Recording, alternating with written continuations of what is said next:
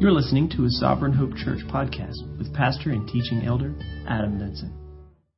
All right, so if you have not had the opportunity to be here every week for the last, 3 weeks maybe, then you're going to need to get caught up on the podcast, because we have been discussing a lot of elements of accountability, how we desire for it to look moving forward as a church family. We want to be serious about fighting sin and serious about staying encouraged as a church family and using everybody in our church to fight sin, not just leadership. And so we're wanting to get away from the model where if you need to be held accountable to something, that you go to somebody in leadership and start meeting with them one-on-one. That we want to build an environment of accountability, an environment where we're fighting sin, encouraging each other, as Scripture commands us to, that we're faithfully meeting, exhorting one another as we wait for Jesus to return. And so we've been talking about different elements for what that looks like for us as a church. We talked about why accountability is necessary, that Scripture describes sin as crouching at our door, that it's seeking to cling to us, to hold us back in our pursuit of Christ. We've also looked at how sin is best defeated in a group effort. That as we fight sin together, we find the best environment for us to gain victory is when others are praying for us, others are encouraging us, others are exhorting us, others are helping us to not be blinded by our own sin, not being hardened by our sin, but instead faithfully presenting truth to us. We said accountability is our church's effort to pursue sanctification as we run together from sin and towards righteousness. And we see this in 2 Timothy 2:22. So flee youthful passions and pursue righteousness, faith, love, and peace, along with those who call on the Lord from a pure heart. And so you see three aspects of running there. We're to run from sin, we're to run to righteousness, and we're to run together with others that are on that journey with us. So we flee youthful passions, we pursue righteousness, faith, love, peace, along with those who call on the Lord from a pure heart. So accountability in our church is our effort to pursue sanctification as we run from sin and we run towards righteousness together. And in that, we want to attack the why we sin as much as the what we do when we sin. What's the motivation for sinning? Why do we make choices to step out of obedience to God? We said that there were 4 key elements to our accountability as a church, that involves us meeting together, confessing together, encouraging together, and then praying together. That's what we desire to happen in these accountability groups that we're forming in our church, that we meet together, that we confess together. We're going to talk about what that looks like today. How do we get to the point where we're not just sitting around talking about sports and fashion and things that are going on in our life? How do we go below the surface and really start dealing with sin? How do we get to the point where we're comfortable confessing sin? The third element, encouraging each other. Not just making it a place where we spill all our dirty laundry, but being faithful to encourage one another in moving past some of those decisions. And then ultimately, leaning on the Holy Spirit, leaning on God to bring victory to our life. So it's not just me coming, sharing my struggles with you and expecting you to fix me. It's us surrounding the entire environment with prayer, asking the Holy Spirit to work in our life, to claim the promise that God is going to work out our salvation. So we've got responsibility in our sanctification. Ultimately, it all falls on God doing that work in us. And so we want to even communicate that in how we handle our accountability. We said that in confessing and encouraging each other, that we want to help each other develop roadblocks, like behavior modifications, things that we can incorporate into our life that will help us fight sin. If it's a struggle with pornography and lust, that we're going to build in some roadblocks to help an individual. We're going to put accountability software on their computer. That type of thing. Building some roadblocks that's going to help cut off some of that behavior. But not just claiming victory if behavior has been modified, because I've seen it time after time that when sin is attacked just from a behavior standpoint, sin will rear its head in another area. And so we've got to get to the heart issue. We've got to get to the lies that are being believed. What lies do we believe when we sin? So not only developing roadblocks, but confronting lies. So the first, developing roadblocks, that focuses on behavior. Confronting lies deals with or focuses on our belief. So bringing us back to the gospel, the promises of God, we use the illustration of the sirens in mythology who would lure people away with their music and lure them to their death. And we saw two aspects of how people got past the sirens in these stories. One was binding themselves to the ships so that they could not leave even though they wanted to. That sin enticed, they wanted, their flesh wanted it, but they had set up parameters to where they could not go to it. But again, we don't just want to be people who stop doing sinful behavior. We want to attack the heart. And so we talked about the other ship that would play better music. It would play better music on the ship so that even though the sirens were calling out, the people stayed on the boat because what they realized was this is better than what we hear off in the distance. And so learning to play the gospel like an instrument to each other so that we want to see sin leave our life, not just from a behavior standpoint where it's cut off, but we actually have a heart desire to follow Christ in obedience.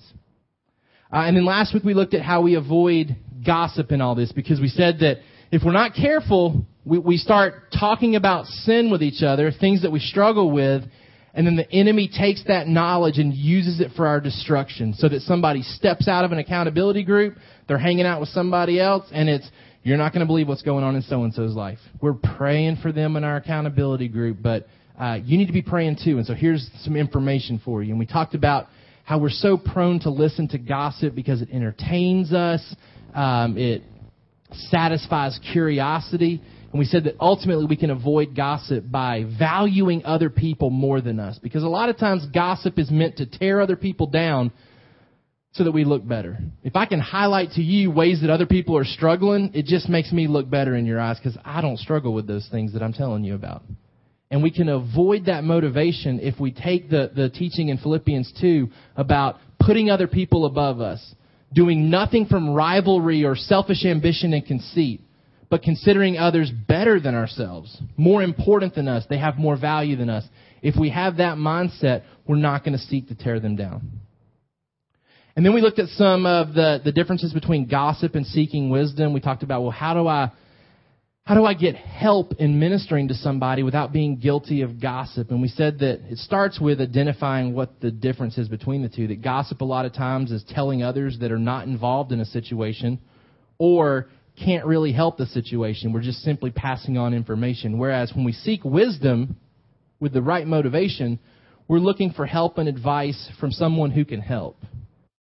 If you have questions or concerns about the direction of the church, don't ask somebody that's not involved in the decision-making process for the church why we're doing things that we're doing.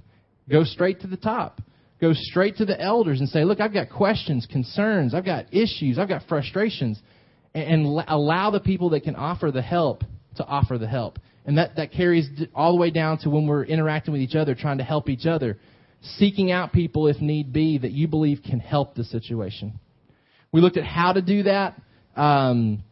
To be in prayer, asking God for wisdom first, and then in seeking out wisdom, making sure that the person that you're trying to help would not be offended or hurt if you were to share that information, and then looking for people that can help the situation. Today I want to look at what it means for us to faithfully meet for accountability. What does it look like for our groups of 3 or 4 individuals to meet together during the month for accountability? We said meet, confess, encourage, pray.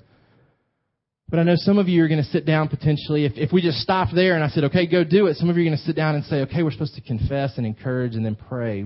How do we get started with that? Well, what do we do with that? So I wanted to give us some practical discussion today on how that looks in a meeting. What are we going to do? How are we going to use our time when we get together? I've got 2 questions for you there in your notes that I want you to take some time to answer before we get into this. Question number 1 is, what are some righteous areas you feel we should hold each other accountable to? Now, what I mean by that is, if we're fleeing from sin and seeking to pursue righteousness, what are some specific things that maybe we need to hold each other accountable to make sure that are going on in our life that are like good things? So not sinful things, like not questions that we would ask, are you doing this? Are you doing this? Are you doing this? But righteous things that we should be doing as Christians. What are some things that you could come up with that maybe we should hold each other accountable to as believers? These are things that we should be doing from a positive standpoint. We talked about being known more for what we are for than what we're against. Obviously, we're against a lot of sinful behavior. But we don't want to just be a church that's known for what we don't do. We also want to be known for a church that is very actively doing what the New Testament tells us to do. So jot down some things that you would say, it'd be helpful if people in our church were praying for me and helping hold me accountable to these activities. These are things that a believer should be doing that sometimes I struggle to do regularly. Things that aren't always a part of my life like they should be. And then the second question is, what are some fears that you and others might still have about accountability? What are some potential fears that you still have or that others might have? Don't just think about what you're scared of in regards to starting accountability. Think about what others in your group might be hesitant about still with jumping all in and doing accountability, because I would say there's still some fears and hesitations because I haven't heard back from a lot of groups yet that you're okay with your groups. Because you know that when I hear back from all these groups, we're getting started with this. And we're not going to really be able to get started until I hear back. And so what are some fears that are maybe holding you back from talking with your group yet and really jumping all in with this? So take some time to answer those 2 questions. We'll talk about them here in a minute, and then I'm going to give you some practical things for us moving forward as a church. All right, some righteous areas, some righteous behavior that, and I put it righteous in quotes because we're not like, I don't want to overemphasize that word as though like these are good works that God's impressed with kind of thing, but just what the Bible would call living out righteousness, practical righteousness. What are some things that we should hold each other accountable to as a church family from a positive standpoint? Any thoughts on that? Okay. Are we in the Word? Are we studying? Are we faithfully feasting on the Word? Okay, working joyfully without grumbling and complaining. Okay, giving generously. That's certainly an area that Scripture says if we're not careful, then when we love our money and we hang on to it, we cling to it. Are we faithfully releasing and being good stewards of what God has given us? Okay, fervently praying.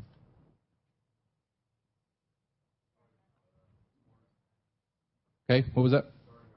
Guarding our words and actions, faithfully sharing the gospel, teaching others. Purity. Anything else you jotted down you want to share? Okay, are we taking care of those in need? Are we assisting others, helping others, thinking of others? Specifically, Scripture describes that as widows and orphans.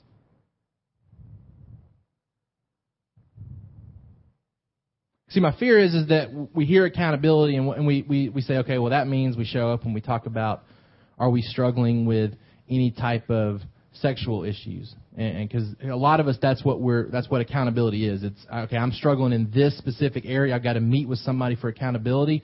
We don't typically hear about somebody meeting for accountability because I grumble a lot, right? Like, usually people don't come forward to say, I've got a real problem with complaining. I need somebody to meet with me regularly so I can fight this.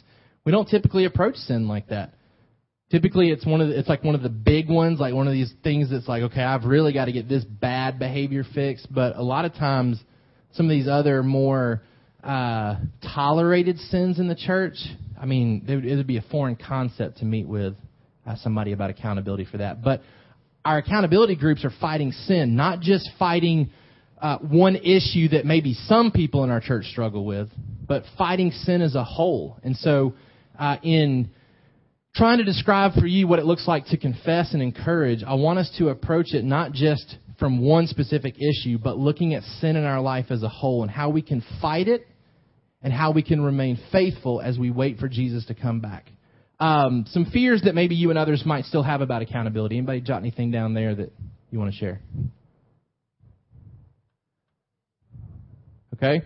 Yeah, even though we've talked about gossip, some of you know that not everybody was here last week. And so until everybody listens to last week's podcast, there's still the fear that, hey, we're not all on the same page about gossip. So again, if you didn't come the last couple of weeks, you were out of town or whatever, please be faithful to listen to those podcasts, because we've got to be on the same page. If we're going to build an environment of trust to where we don't fear gossip happening and we can trust that others will squash it if it starts happening, then we've got to be on the same page about that.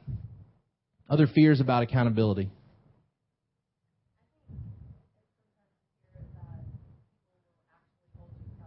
Okay. Yep, it's coming clean, and then knowing that people are going to at times be in your face about it, and maybe not wanting people to follow through as much as they could potentially. Other fears about accountability. Okay.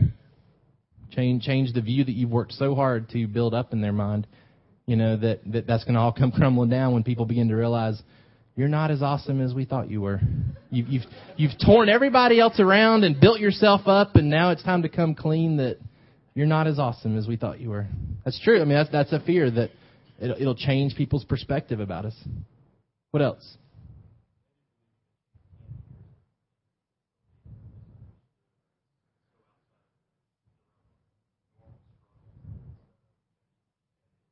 Yeah, I mean, some of us are probably going to come into this and say, okay, I'll share with you this stuff, but I know you're not going to be able to handle some of this other stuff.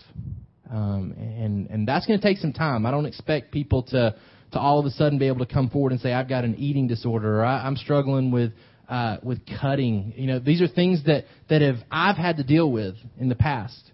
And those things don't come out very quickly. Those things aren't something that day one we walk into accountability. It's like, okay, it's my turn. Here's the things that I struggle with.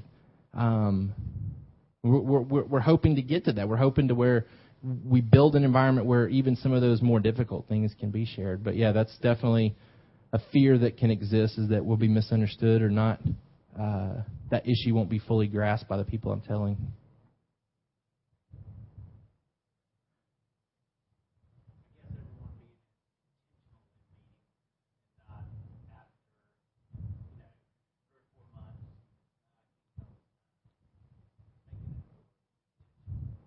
Yeah, and that's one of the biggest reasons that accountability fails, is because people stop making it a priority to meet.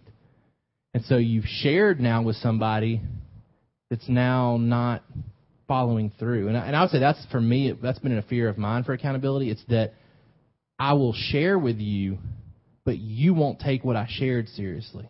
You won't follow up. So we've got the fear of you will follow up, and I'm going to get angry at that sometimes. But then there's also the fact that you might not follow up. And so now I've shared with you information hoping that you would help me in this, and you're not really. So now I've just given you information that I wish I'd never given you, because you're not praying for me. You're not asking me about it. You're not seemingly helping me fight this. You just disregarded it like it wasn't important. And so we're going to talk about that too. Like, we've got to be intentional to commit. That if somebody's going to share something, we got to commit to help fight with them. Anything else that you jotted down?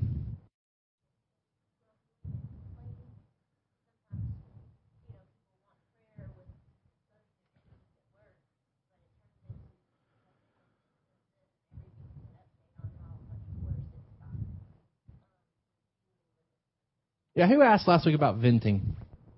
Who asked the question if it's ever okay? Eric. Somebody make sure Eric gets the answer to this. Eric asked at the end of last week, is it ever okay to just vent, to just release built up whatever about a situation? I thought about it this week, tried to play out different scenarios in my mind. I would say that for the most part, it's probably not okay to vent, because most of the time it's grumbling and complaining. And we know from Scripture we don't grumble and complain. There are times where it may be helpful to, from your perspective, vent. But I think in choosing the person that you vent towards, You demonstrate, I'm not trying to grumble and complain. I need you to help give me a better perspective on this. And so carefully choosing the individual that you vent to. So not just grabbing somebody and, like we talked about, just somebody in line at McDonald's from church, and you're like, hey, let me tell you about this, and I'm just frustrated about this. And, the guy's like, all right, I got to order my Big Mac now. Like, I don't have time to correct your view. Like, if there's intentional right motivation to vent about an issue that's frustrating you, that's causing you potentially the temptation to get angry and stuff, it's carefully choosing the person that you vent to, saying, okay, I'm choosing you because my perspective's not right, and I know that, and I'm hoping you can help me get a right perspective. So I don't think just venting to vent is probably really ever okay, because I think you might as well just label that gossiping, or not gossiping, grumbling and complaining. But I think there can be right ways to handle some of that built-up emotion, seeking out somebody that's not going to just let you grumble and complain about it, but is going to seek to correct and speak truth to you. You get it out, but then you also have the right things to replace it with. So, but yeah, we don't want an environment where people are just sharing things that they're dealing with from a grumbling and complaining type standpoint. All right, so those are things that we're going to continue to work through. I want to give you some practical things today real quick, and then we're going to work through a sheet that I've put together. Something I want to start trying, I kind of casually threw it out last week, and then Sarah took advantage of it. If you have a question at any point when I'm teaching and you want to text that question in, you're hesitant to raise your hand and stop the flow of what we're doing, but you're afraid you'll forget the question by the end of the time that we're teaching, feel free to text that in. I keep my phone right here in case Tyson or Adam have to tell me something that I need to know. But we're going to kind of open it up. If you've got a question at any point, you want to text that in, feel free to do so, and I'll try to stop and answer it if it's relevant for right then and there, or if not, I'll answer it at the end.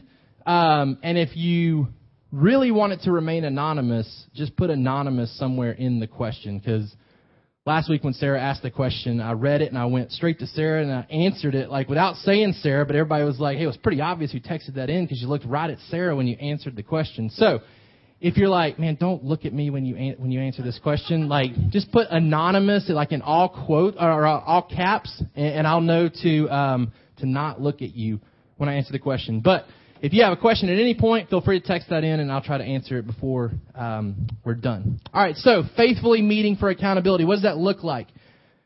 Two things real quick. For accountability to work, A, it will require that you come prepared. For accountability to work, for us to really maximize the hour and a half, maybe 2 hours, if you've got some flexibility in your schedule, whatever it ends up being, hour to 2 hour plus maybe, in order for that time to really be used effectively, especially when you're talking about 3 or 4 people that need to have some time to talk and to work through some things, you've got to come prepared. And what I mean by that is you need to have already reflected on where you're at in life before you show up.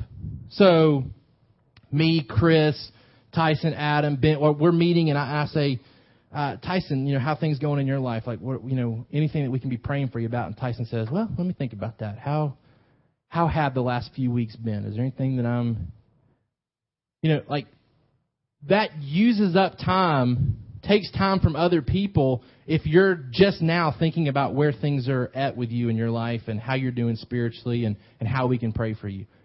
So for accountability to really work, for it really to be effective, it means that you've got to come prepared. And we're going to talk in a minute, I think, too, we're going to try to have shared some of that information before we actually meet with each other. And so I've put together a discussion guide for our accountability groups, and it's a series of questions for you to honestly assess yourself before you meet with your accountability group each time.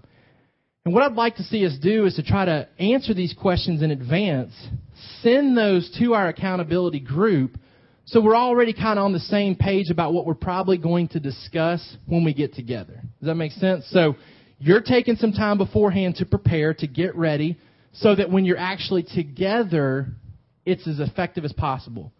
I'm coaching football this year. It would be silly for us to show up tomorrow at our first practice and me say, okay, let me think for a minute, guys, what drills we should do. Okay, like our practice is like an hour and a half long. We don't have time for me to be thinking about what drills we're going to do. I've spent a lot of time this summer getting ready for football season. When we start tomorrow, I'm prepared. Like we've got a playbook, we've got drills, we've got a depth chart. Like I've done a lot of preparation so that when we hit the ground with practice, we're ready to go. So we want to be faithful to prepare for our accountability groups so that we're not wasting time thinking about what we should be talking about. Okay. Secondly, or B, it will require that you leave committed. And that's the aspect where you've listened and you're going to work to help somebody. You're committed. Like you didn't just come to hear somebody's struggles and hear things that they need prayer about, and then you walk out the door and you don't do anything with it. It'd be equivalent to what James chapter 2 tells us. James chapter 2, verse 16. Well, verse 14, it says, "What good is it, my brothers, if someone says he has faith but does not have works? Can that faith save him? If a brother or sister is poorly clothed and lacking in daily food, and one of you says to them, 'Go in peace, be warm and filled,' without giving them the things needed for the body, what good is that?" So that's talking about somebody in need with material things, and we just tell them, be warm, be filled, but we don't give them any food to fill themselves up with. We don't give them any clothes to warm them. If Chris sits down with me and says, "I'm struggling with this," and I look at him and say, "Don't do that anymore." Okay, let's go. We're done. And I don't pray for Chris. I don't follow up with Chris to see how he's doing in that area in his life. I'm not talking through things with him outside my accountability time. Maybe not even like trying to do some own research and study myself on that issue. How can I find encouragement for Chris? Then I'm guilty of what James 2 is kind of describing. It's a different context as far as what the issue is, but it would be just like me saying, "Chris, don't do that anymore," but not helping give him the tools to not do it anymore. So it means us leaving committed. Okay, I've heard from you. I've heard your heart, and I love you. And I'm going to work with you over the coming weeks before we meet again together to help hold you accountable, to help you fight this, to follow up with you, to call you, to text you, to email you, whatever it is, to help encourage you to fight this. Because what we can't have is people showing up. I shared with you guys a month ago, and I haven't heard from any of you guys about this. It'll fail. People will stop coming. You'll have that issue where people say, "I don't have time to meet. I don't have time to come tell you stuff," and then have to tell you the same thing a month later because you haven't done anything. Okay, so coming prepared and then leaving committed. We're assuming the meeting together, so let's talk about confess, encourage, and pray. First, confess the lies. We're confessing lies. As we confess sin, we also want to be faithful to confess the lies that we're believing that leads us into that sin. Your role in that. I'm going to give you your role and your contribution in talking about these accountability groups. Your role is to be honest in assessing your life and to be faithful in sharing it with others. For the confession aspect to work in our accountability groups, it's going to require you to be honest in assessing your life and to be faithful in sharing it with others. You want to jot down Psalm 51. Psalm 51, David is praying to God about his sin regarding Bathsheba. And you can tell that David has spent some time honestly assessing his actions and the heart motivation behind those actions. And he's confessing this to God. He's not just saying, "God, I'm sorry I slept with Bathsheba." Like that's not his confession. He's identified the real issues. He has honestly assessed the situation. And in order for our confession time to be done rightly, it involves you honestly assessing yourself, honestly assessing what's going on in your life and being faithful to share it with others. Your contribution in this. Because you're not just coming to the group to share your stuff and be fixed by your group. You're there. You're there to help others fight. I was talking with somebody recently and having to help that individual see that, hey, this group's not just about you. You're there for that group as well. And remember, we didn't pair people up because we felt like that there were super spiritual people in every group necessarily. We didn't sit down and say, okay, we think these guys are just really awesome. Let's spread them out and make sure that there's at least one awesome person in every group. That's not how we broke it up. We broke it up and said, here are 3 members. Here's 4 members of our church that say they want to love Jesus. And we're going to trust that they're going to fight sin together and encourage each other. So don't look at your group and say, well, I don't really have like a leader in my group. I don't really have a spiritual figure that's way beyond where I'm at spiritually, and so this group can't help me. You're there to help that group just as much as that group's there to help you. Okay? So your contribution to the group is to help expose any lies that others are believing. To help expose any lies that others are believing and to help set up any roadblocks. You're there to help call out the lies that others are believing and to help them set up roadblocks. You'll remember that Hebrews 3, verses 13 and 14. But exhort one another every day as long as it's called today, that none of you may be hardened by the deceitfulness of sin. For we've come to share in Christ if indeed we hold our original confidence firm to the end. See yourself as being in that group to help the other 2 or 3 persevere to the end. You're there to help them not be hardened by sin. You're there to help them persevere until Jesus comes back. See your contribution to the group. You have a role in it. You're there to express your sin, to get help for your sin, to help get encouragement for yourself. But you're also there to give back. You're also there to help expose the lies that other people are believing. See yourself as a minister, not just as someone to be ministered to. Secondly, encourage with truth. Encourage with truth. So there's an aspect where we're going to confess. We're going to be honest about where we're at in life. And then we're going to attack that confession. We're going to attack those lies with truth. We're going to encourage each other with truth. Your role, to see your group as in need of you, just as much as you are in need of them.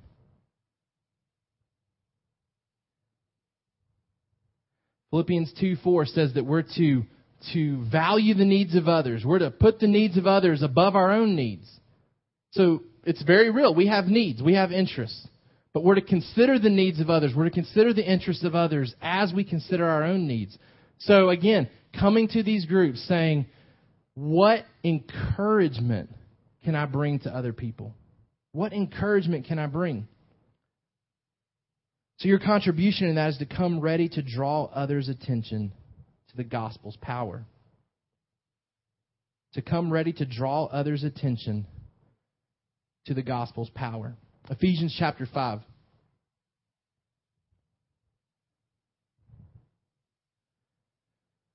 These 2 passages sound really similar. Both are written by Paul, so we would expect that he would offer sometimes very similar encouragement to different churches. In verse 15 of Ephesians 5, if you want to jot this down. Look carefully then how you walk, not as unwise, but as wise. That's self-assessment. Look carefully how you're walking, making the best use of your time, because the days are evil. Therefore, do not be foolish, but understand what the will of the Lord is. Do not get drunk with wine, for that is debauchery, but be filled with the Spirit, addressing one another in psalms and hymns and spiritual songs, singing and making melody to the Lord with your heart, giving thanks always and for everything to God the Father in the name of our Lord Jesus Christ, submitting to one another out of reverence for Christ. And then if we flip over to Colossians chapter 3,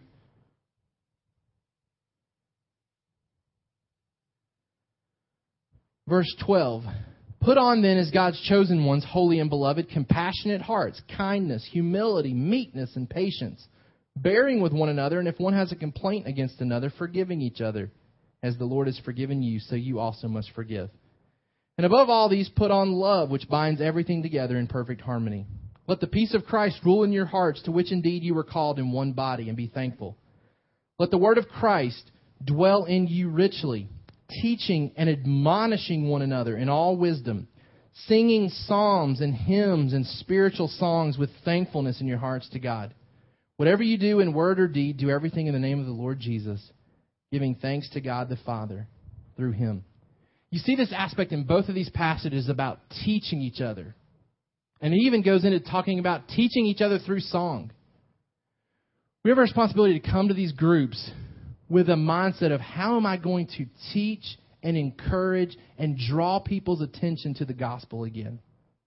That's why we sing on Sundays. Like, we don't just put together some music just because we need to fill some time. Like, songs that we sing on Sunday, we've talked about this before in other contexts. We sing to help us remember.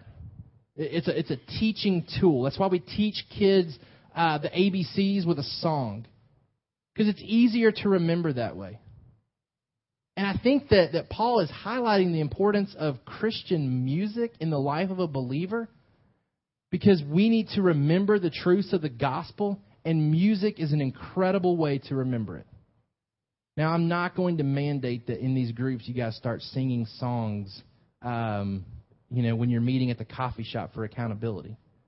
But I don't want to downplay that part of encouraging each other is potentially helping to fill each other's minds with song. And I'm going to go even a step further in how this looks for us today, because we have, I think, more resources available than what Paul could draw this church to. So it's here are podcasts that I've listened to recently that have really encouraged me. Here are books that I've read recently on some of these things that we're talking about that will help keep your focus and attention on the gospel. Now, that takes some time because, again, some of us are used to the model of, I'm going to show up and meet with Adam, or I'm going to show up and meet with Lauren or anybody in our church, and they're going to help me with my issues. And you have not come prepared to offer anything to that setting. It's, okay, let me get some benefit, some wisdom from Adam. The big change here is that because there's no leader in your group, the responsibility falls on all of you to come prepared to teach, to encourage, to draw each other's attention to the gospel. Which means you got to grow up. You got to grow up, take responsibility. We're a church. We're a church of believers that are doing this together.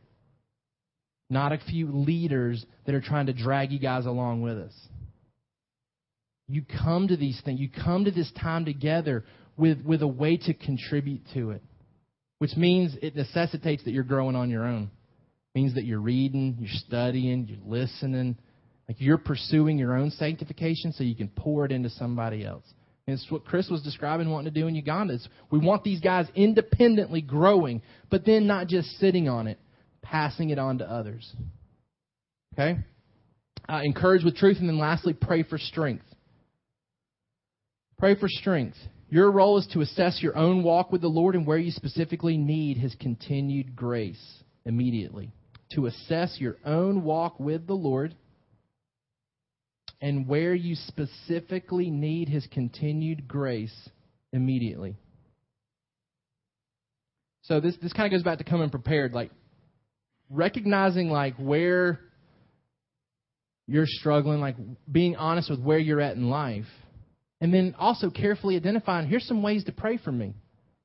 Here's some specific ways that you can pray for me. Okay?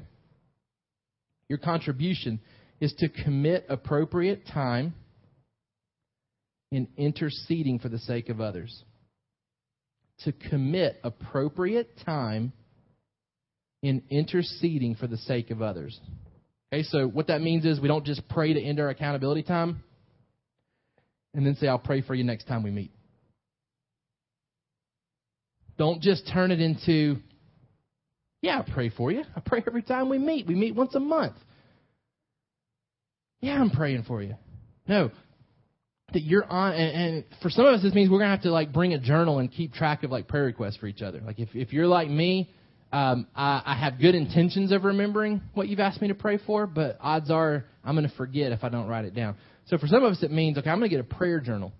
And here's how I'm praying for people in my accountability group. They've asked me to pray for these things. I'm going to keep track of it, and I'm going to intentionally pray for it. So we're not just praying to cap off our time together, but we're leaving with the intent to continue to intercede for each other. So if Jesse says, man, I struggle with this, Jesse needs to know that throughout the weeks between our meetings together, that I'm praying for him, that I'm lifting him up. And that even as I do it, I can send a text to them and say, hey, man, I was praying for you this morning. That you'll fight this specific struggle today. When I get texts like that, when I get encouragement like that, like it fills me again with a desire to press on and to not give in to something. To know that somebody else was intentional, that's thinking about me, not just thinking about themselves and what they've got to do today, but thinking about me. That inspires me. It fills me again with that desire to press on and to fight and to pursue Christ, because I know I'm not alone in this. I'm not on an island, that my church is functioning like it's supposed to. I've got somebody who's exhorting me every day to follow Jesus and not be hardened by sin. James 5:16, we've looked at in this series already, but just kind of drawing your attention back to it. Therefore, confess your sins to one another and pray for one another that you may be healed. The prayer of a righteous person has great power as it is working. The only way we can see victory over sin in this accountability type setting is if we're praying for each other. And I shared with you before, you can't trust me to have magical words to say to you that's going to make you stop sinning. I don't have control over your heart. Now, I've got to come faithful to encourage and to teach and pass on truth, but I've got to pray that the Holy Spirit takes those seeds and ingrains them in your heart so that it flourishes. So it's got to be rooted in prayer, both as we meet, but then also as we leave together, that we continue that mindset of prayer. Okay? Question, would you say that worshiping during accountability is beneficial? Absolutely. Like in saying that I'm not going to mandate that you have to sing as part of your accountability groups, it certainly doesn't downplay the benefit of potentially doing that. Tyson's maybe the only musically inclined guy in our group. So, depending on your group, like that may work. Like you may look around and say, hey, we're meeting at a place and at a time where, man, let's incorporate this into our time together. Let's come ready to sing and just worship together. Absolutely. There's definitely some benefits that can come from that. Disciples were together and they sang a hymn together. So definitely that can certainly be beneficial. But I'm not going to say that it's something that has to be done, because some of you may really start to get fearful about accountability if there's not enough people there to drown out your voice in the whole singing process. So yeah, definitely can be beneficial. All right, any questions about that before transitioning into the last part of what I want to do today?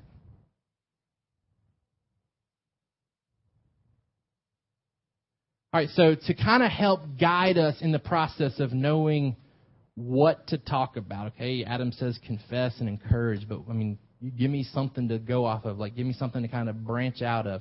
I put together this discussion guide for helping us pursue accountability together. So I'm going to get Jesse and Topi to pass these out to everybody. This is not like the final copy, so don't take this home and say, okay, this is what we're using. I want some feedback from this. I really tried hard not to approach this like a guy's accountability group, because I realized like this needs to be used for both male and female. So I tried to not simply approach it like how a guy needs to be held accountable to stuff. So I need some feedback specifically from the females, like things that are left out, things that would be beneficial to include in this.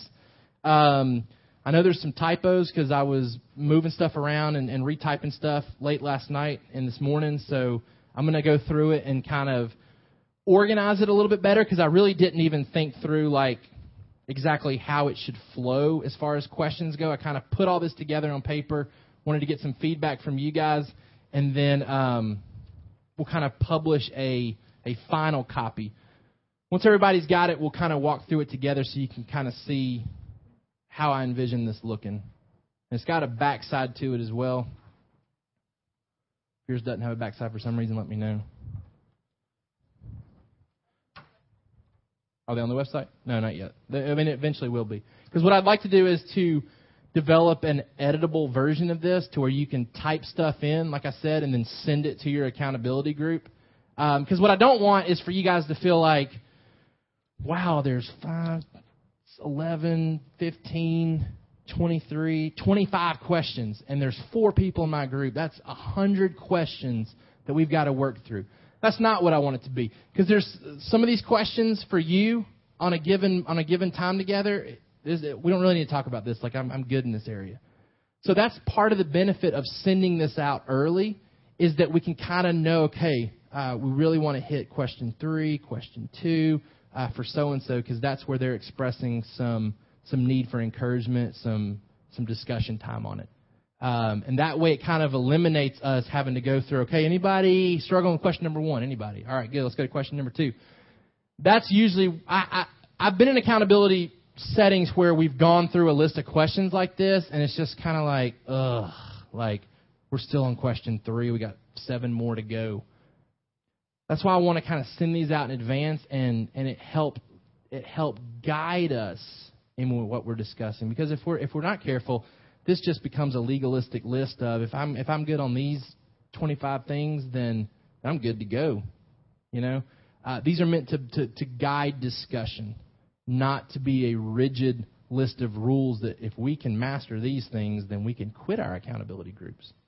So the purpose, and there's a typo in here, to assist you in remembering and summarizing the temptations you've faced, choices you've made, the state of your heart, to guide you in talking concretely with others about ways to guard against sinful actions, thoughts, and motives, and then to aid you in seeing your need for God's grace for overcoming the guilt and grip of sin in your life.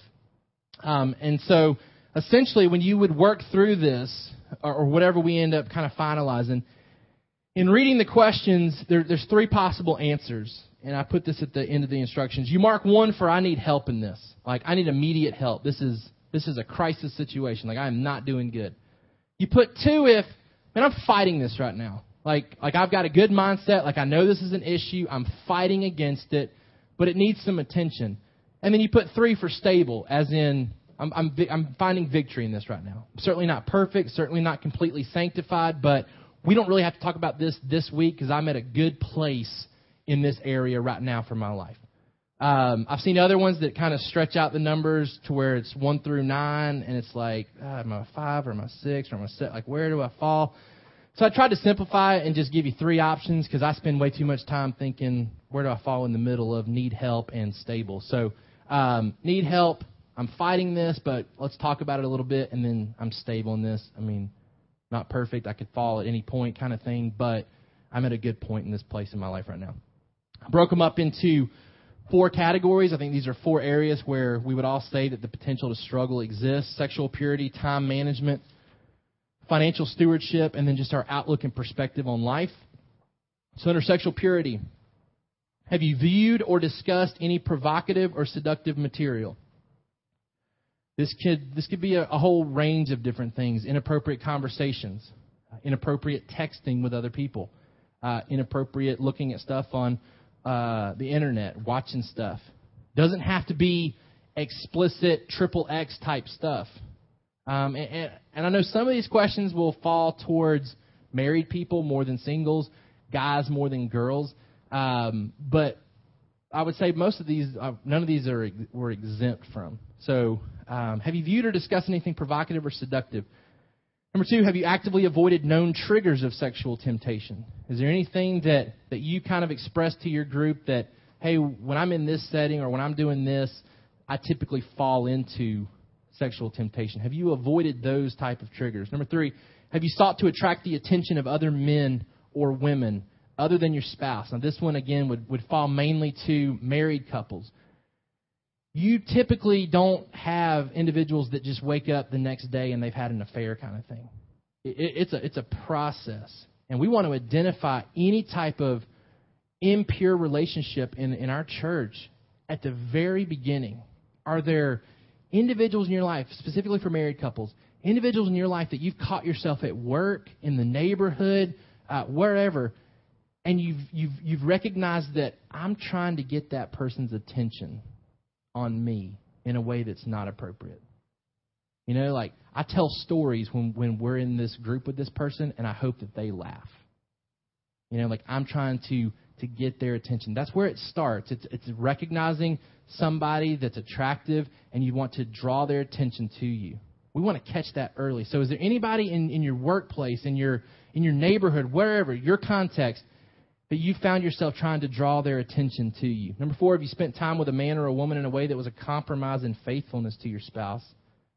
And that probably can be edited to or just kind of understood like your future spouse. Have you compromised faithfulness in that you are waiting for your future husband, your future wife? Have you compromised faithfulness to that person with somebody right now that's not your husband or wife? Number 5, have you experienced any impure thoughts towards someone you know? Time management. Have you spent appropriate time with your family and household? Have you sought to serve others by giving of your time selflessly? When you look back on your last week or weeks, have you spent the majority of your time on yourself?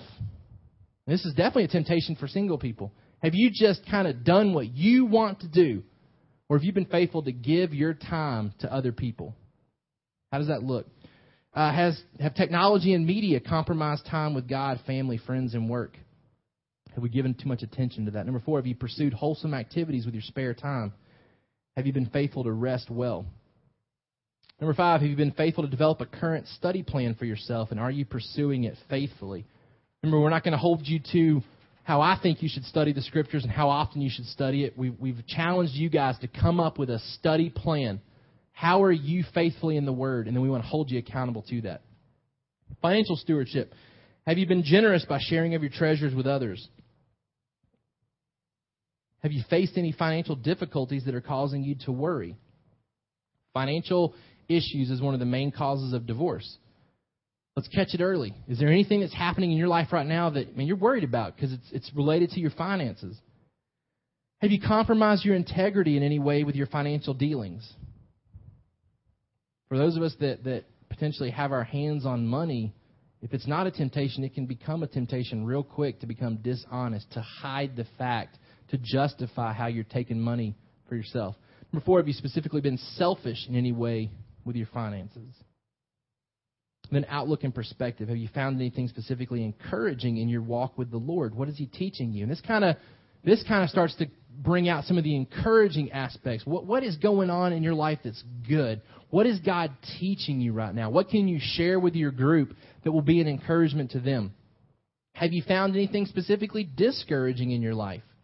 And have you sought to battle those feelings? Number 3, have you developed any ungodly thoughts towards others in your life? Any bitterness, lust, jealousy, or anger towards somebody? Have you been mission-minded in any conversations with people outside of our church? And we mentioned this in some of the righteous activity that we need to be involved in and holding each other accountable to. Are we sharing the gospel?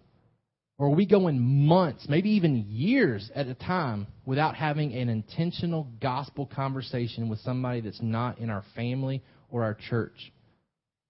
Are we exposing people to the gospel faithfully? Number 5, have you experienced any circumstance or disappointment that's leading you to feel discontent with your life?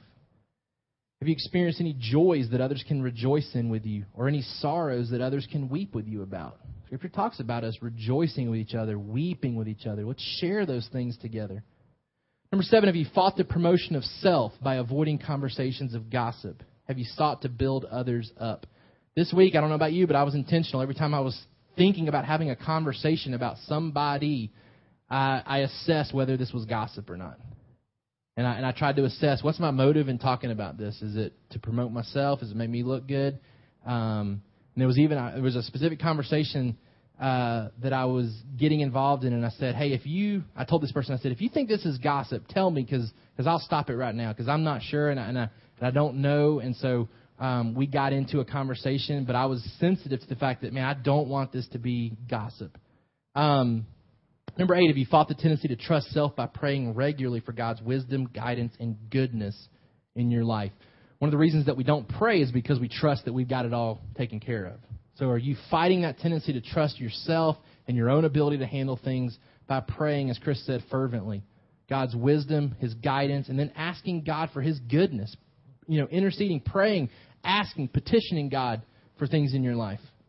And then lastly, the pressing on part. And this is how we would kind of wrap up our accountability groups. What are some specific ways others can be praying for you as we move forward together? Thinking through, here's some things that I need prayer for in my life. Number 2, what are some specific ways others can encourage you as we move forward together? Tell them how you receive encouragement.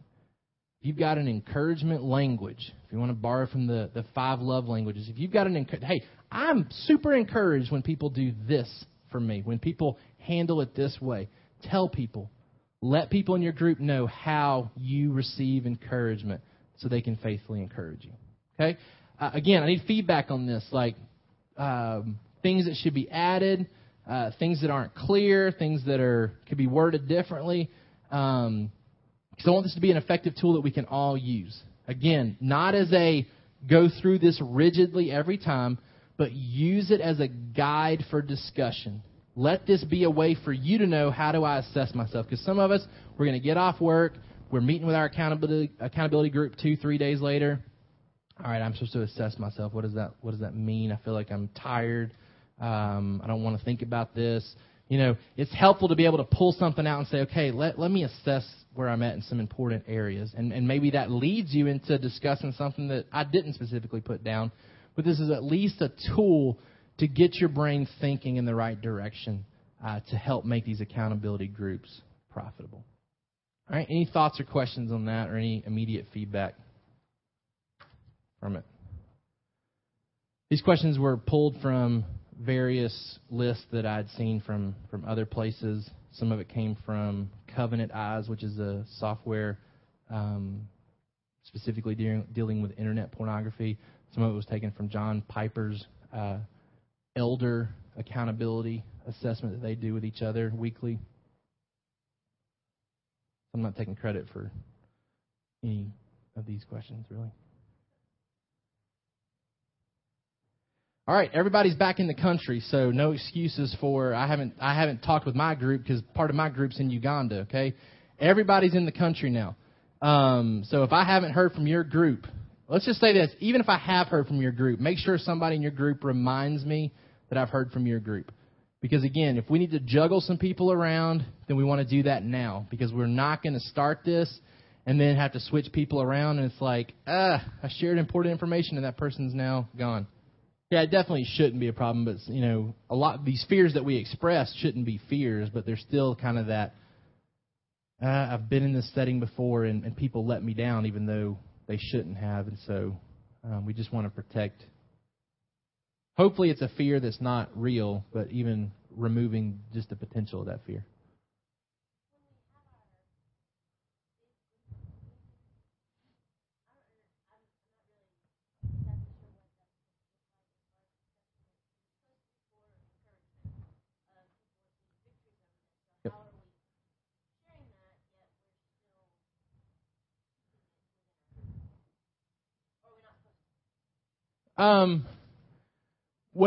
So Jen's asking, we've kind of set it up, and just to catch everybody up that maybe was out of the country, we are meeting one time a month.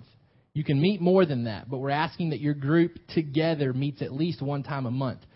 2 of you from your group may meet every week. That's great. But your whole group, we want meeting at least one time a month. And then all the women are going to meet one time a month, and then all the men are going to meet one time a month. So technically, we're asking you to meet 2 times a month. One time as your little group, one time with the rest of your gender in the church. Those ladies' night and men's night are going to tackle what we've been doing with our guys. We've been doing pizza and theology. So we would get together, we would eat, and we would talk about a theological topic. We're still going to do that. We're still going to draw our attention to good conversation about something specific. The guys and the girls will discuss the same thing. So we'll throw out a topic, a question, something to discuss. So the first portion of the evening will focus on, hey, let's talk about this. Let's hash this out. Let's reflect on this, whatever it is. Then we want to enter into a time of sharing things that are helping us fight sin. And there's freedom to be as specific or as vague as need be in those areas. So, I've not met with Alex about accountability, so don't assume that. This is strictly hypothetical. But let's say me and Alex is in my group, and he says, I struggle with pornography. And I've worked with him, our group's worked with him to set up software on his iPhone, his iPad, his computer. We've worked at setting up filters on his cable TV, whatever. We pass some of that information along in that big group time. Alex comes forward and says, hey guys, I want to be proactive in fighting against sexual temptation. And in my group, guys have really helped me come up with some of these things, and here's how you could do it on your iPhone. Because some of us are sitting back saying, man, I don't really know how to put a filter on my iPhone. I don't know how that works. It provides an environment for us to share practical things that we're doing to fight sin that might help other people in other groups where that's not. Because remember we said that we realize that there's a deficiency potentially in like spiritual maturity because we haven't intentionally put elders in every group. And so we're trying to use this as an opportunity to teach from a mature standpoint to everybody if you don't have somebody in your group that's just like nailing it as far as, man, I know all kinds of good stuff to share with you guys. You know, like we're wanting to use that as an environment to help grow people up in maturity that maybe aren't as skilled in it right now. And then concluding that evening by breaking up into our little groups to simply kind of wrap it up with prayer together and just kind of a quick assessment from our last little group together. Does that make sense? I don't know exactly how that victory encouraging time will look, and that'll be something we have to kind of learn and grow in, that kind of thing. And we'll have to build some trust in sharing. You know, we kind of talked last week. It can be a form of gossip by telling somebody, hey, so-and-so doesn't struggle with this anymore. And it's kind of like, well, now I know they used to struggle with it. So we'll have to kind of learn and grow in that victory setting as well. But kind of starting off with theological discussion that you'll be provided with the direction the guys and girls will both talk about. Sharing any victory stories, that kind of thing, and then breaking up with your individual group to close the time out in prayer.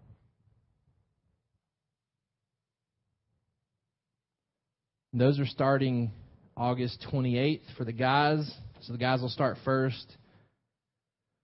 We're meeting the last Wednesday of every month. So we will meet August the 28th. And then the girls will meet September the 3rd. They're going to meet the first Tuesday of every month. We call these huddle groups just to differentiate so that I don't have to stand up here and explain which group I'm talking about. So your group of 3 or 4, that's accountability group. The all men group and the all women group, that's the huddle group where we get together, we huddle up, we talk about what's working, what's not working, that kind of thing.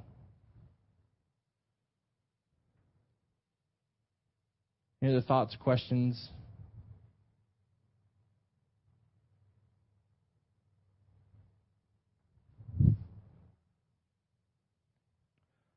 All right. You're invited to stick around today for Jesse and Cortland's wedding shower.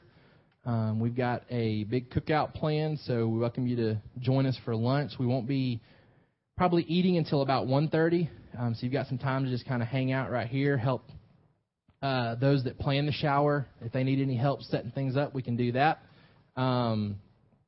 We've invited the Stapletons to stick around, but if they can't stick around that long, then we're going to see if they'll let us purchase them some lunch from Subway, and then maybe y'all can eat it here. And then as people are just mingling, they can sit down and hang out with you and talk with you, that kind of thing.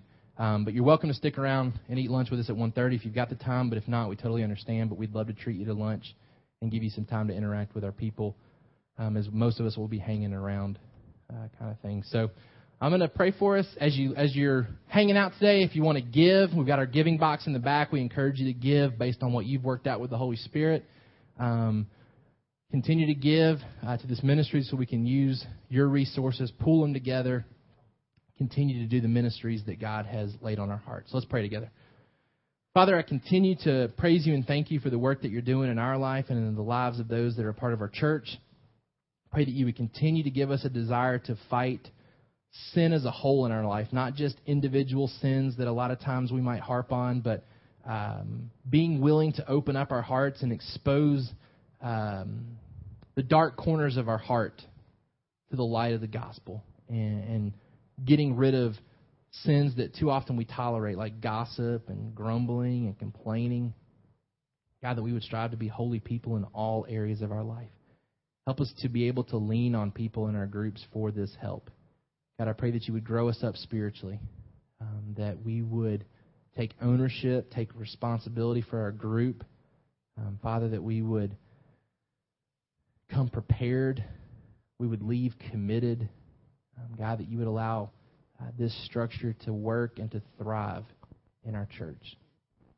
God, we thank you for Jesse and for Cortland and for the work that you're doing in their life as you bring them together here in a very short time as they begin their marriage.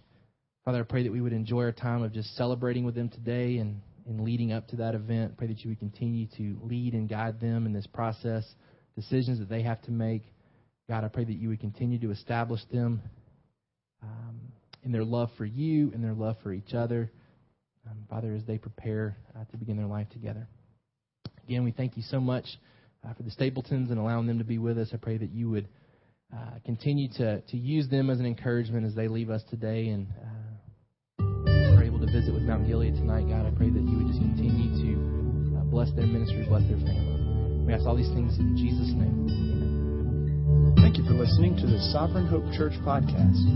For more information about our church, please visit our website at www.sovhope.org. Again, that's www.sovhope.org.